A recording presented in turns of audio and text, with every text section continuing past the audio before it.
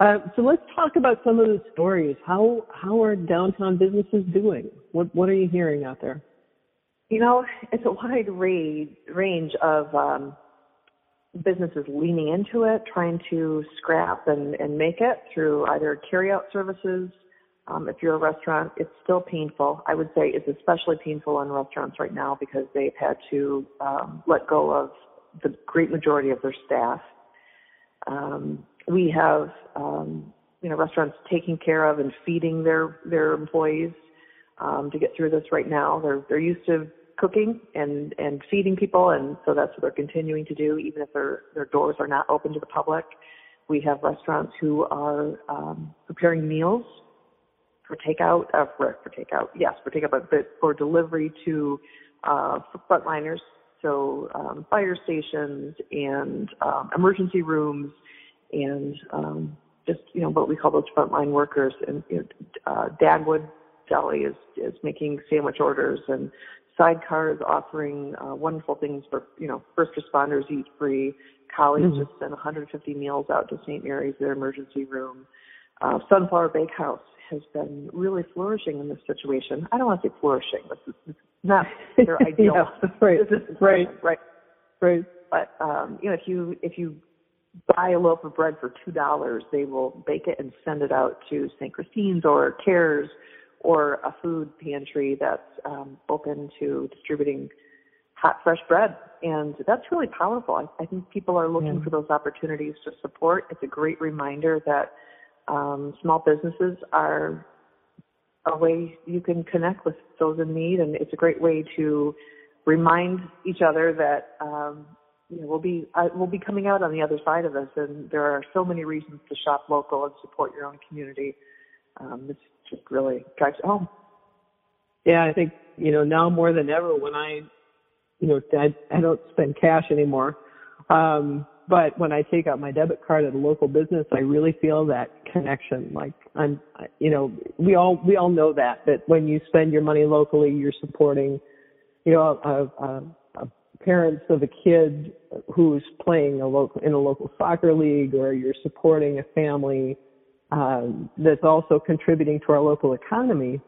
I feel that connection now more because of the times that we're in. I think it's even more meaningful to shop local and support those folks. That's a great point, Joni. More often than not, if you're in a downtown business, the face on the other side of the counter is the owner or someone who's just integrally involved. It's true. So let's switch gears a little bit and talk about events. I know that Ladies Night Out is now Ladies Night In. So, tell me how that came about.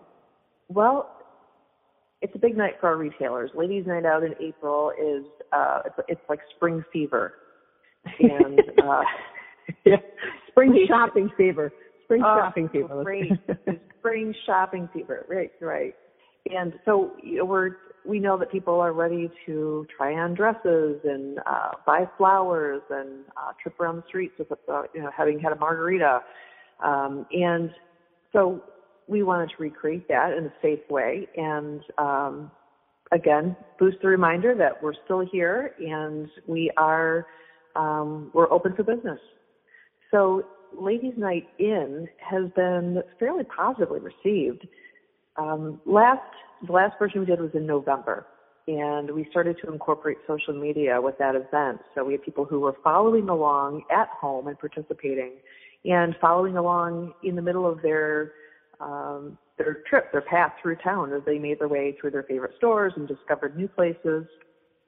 So we have found that naturally people are home tuning in, they're on social media, they're looking for community and things to do.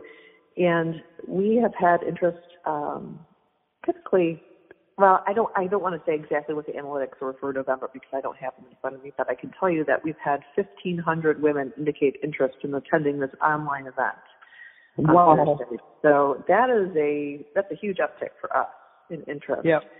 And I give a lot of credit for that to our DDA staffer, Jessica, who's been really working hard with pulling these ideas and coordinating with merchants who are fairly distracted right now because they have a lot happening.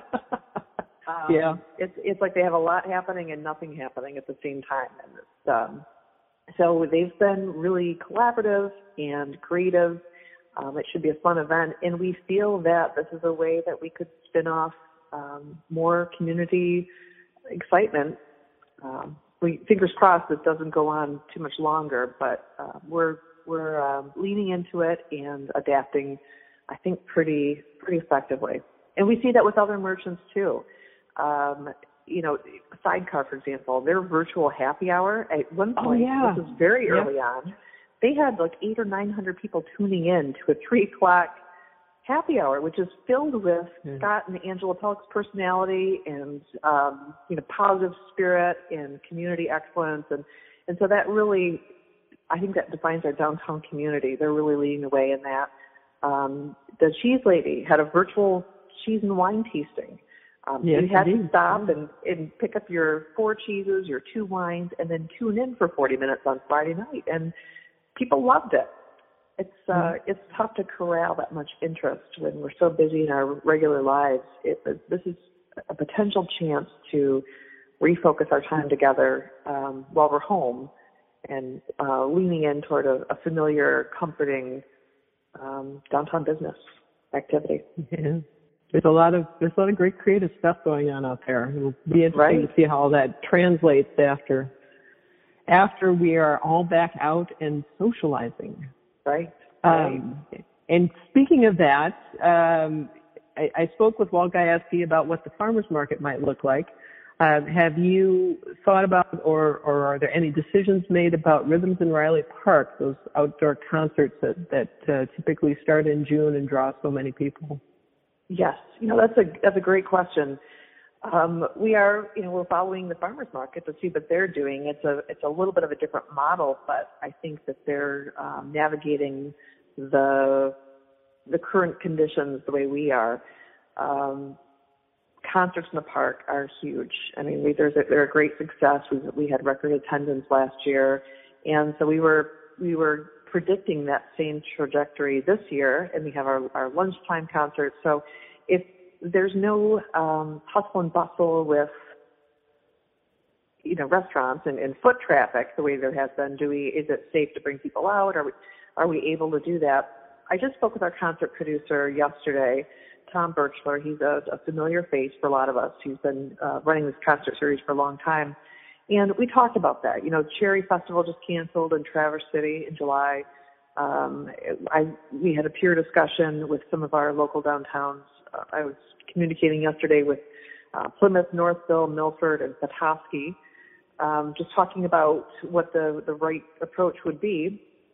But we feel that we're small enough and flexible enough that we will wait and see. We think we have a few more weeks to make a more informed decision, and we're willing to adapt. So if it's something that we're playing to a more sparsely populated Riley Park, we'd consider that. We were talking about simulcast. We were talking about pushing it out into the fall. Yeah.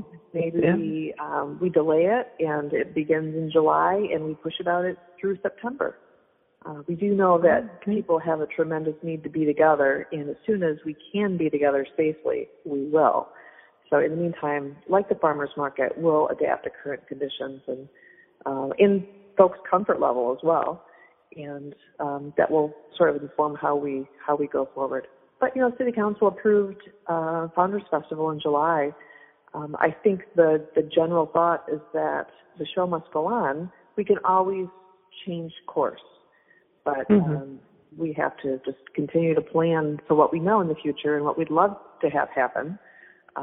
Ideally, we're optimistic, and then we'll make the right decision with the information we have when it gets a little closer. It sounds hopefully cautious or cautiously hopeful, one of the two. Yes, right. So what else are you looking forward to getting accomplished as the weather warms up and hopefully some of these restrictions are lifted? Oh, I'm so glad you asked. I cannot wait to get back, and I take great joy in leveling pavers with painting. I've seen you out there, Kate. I've seen you out there. Just yep, working those pavers, pulling weeds. Yep, love it. We have some capital projects we need to wrap up. We have planting. Well, we pulled the Plicanets to sort of right along with the season last fall. We thought we might have a better window if we waited until spring, and so we're really eager to get out and install our plant material along Oakland Street, and finish up, put our paint stripes down on parking, and finalize a few more things there. And I take great joy in maintenance. I know it sounds, I just love it. This downtown, and it's never ending. It is never ending. It's never done. But, with the budget we have to pick and choose, to prioritize, which trees, and taking care of our streetscape investment, and plan for the future too. We have a couple of large investment projects that are on the private side that are about to happen with the sale of Farmington State Savings Bank. Everyone's familiar Village Mall building. Those new owners are poised and ready to go with some demolition plans for the interior, and they're full steam ahead as soon as we get the go ahead. Oh, that's good to hear.